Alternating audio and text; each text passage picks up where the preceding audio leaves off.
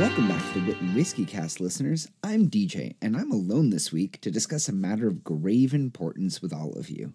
You might recall that my dear trader co-host Mark recently broke a blood oath to only try Johnny Walker Blue Label when the two of us could toast each other in person across a couple glasses of the elixir. In light of this grave betrayal, penance is clearly in order. Mark isn't here to defend himself, so let's come up with some ideas. We could get him a subscription to canned cocktails, or maybe a monthly mail order delivery of just vegetables. Maybe he'll have to drink exclusively flavored whiskeys next season, or write a blog post about how Superman is actually the best hero and Lex Luthor is wrong. Whatever it is, it'll be funny to listen to, so keep an eye on the feed.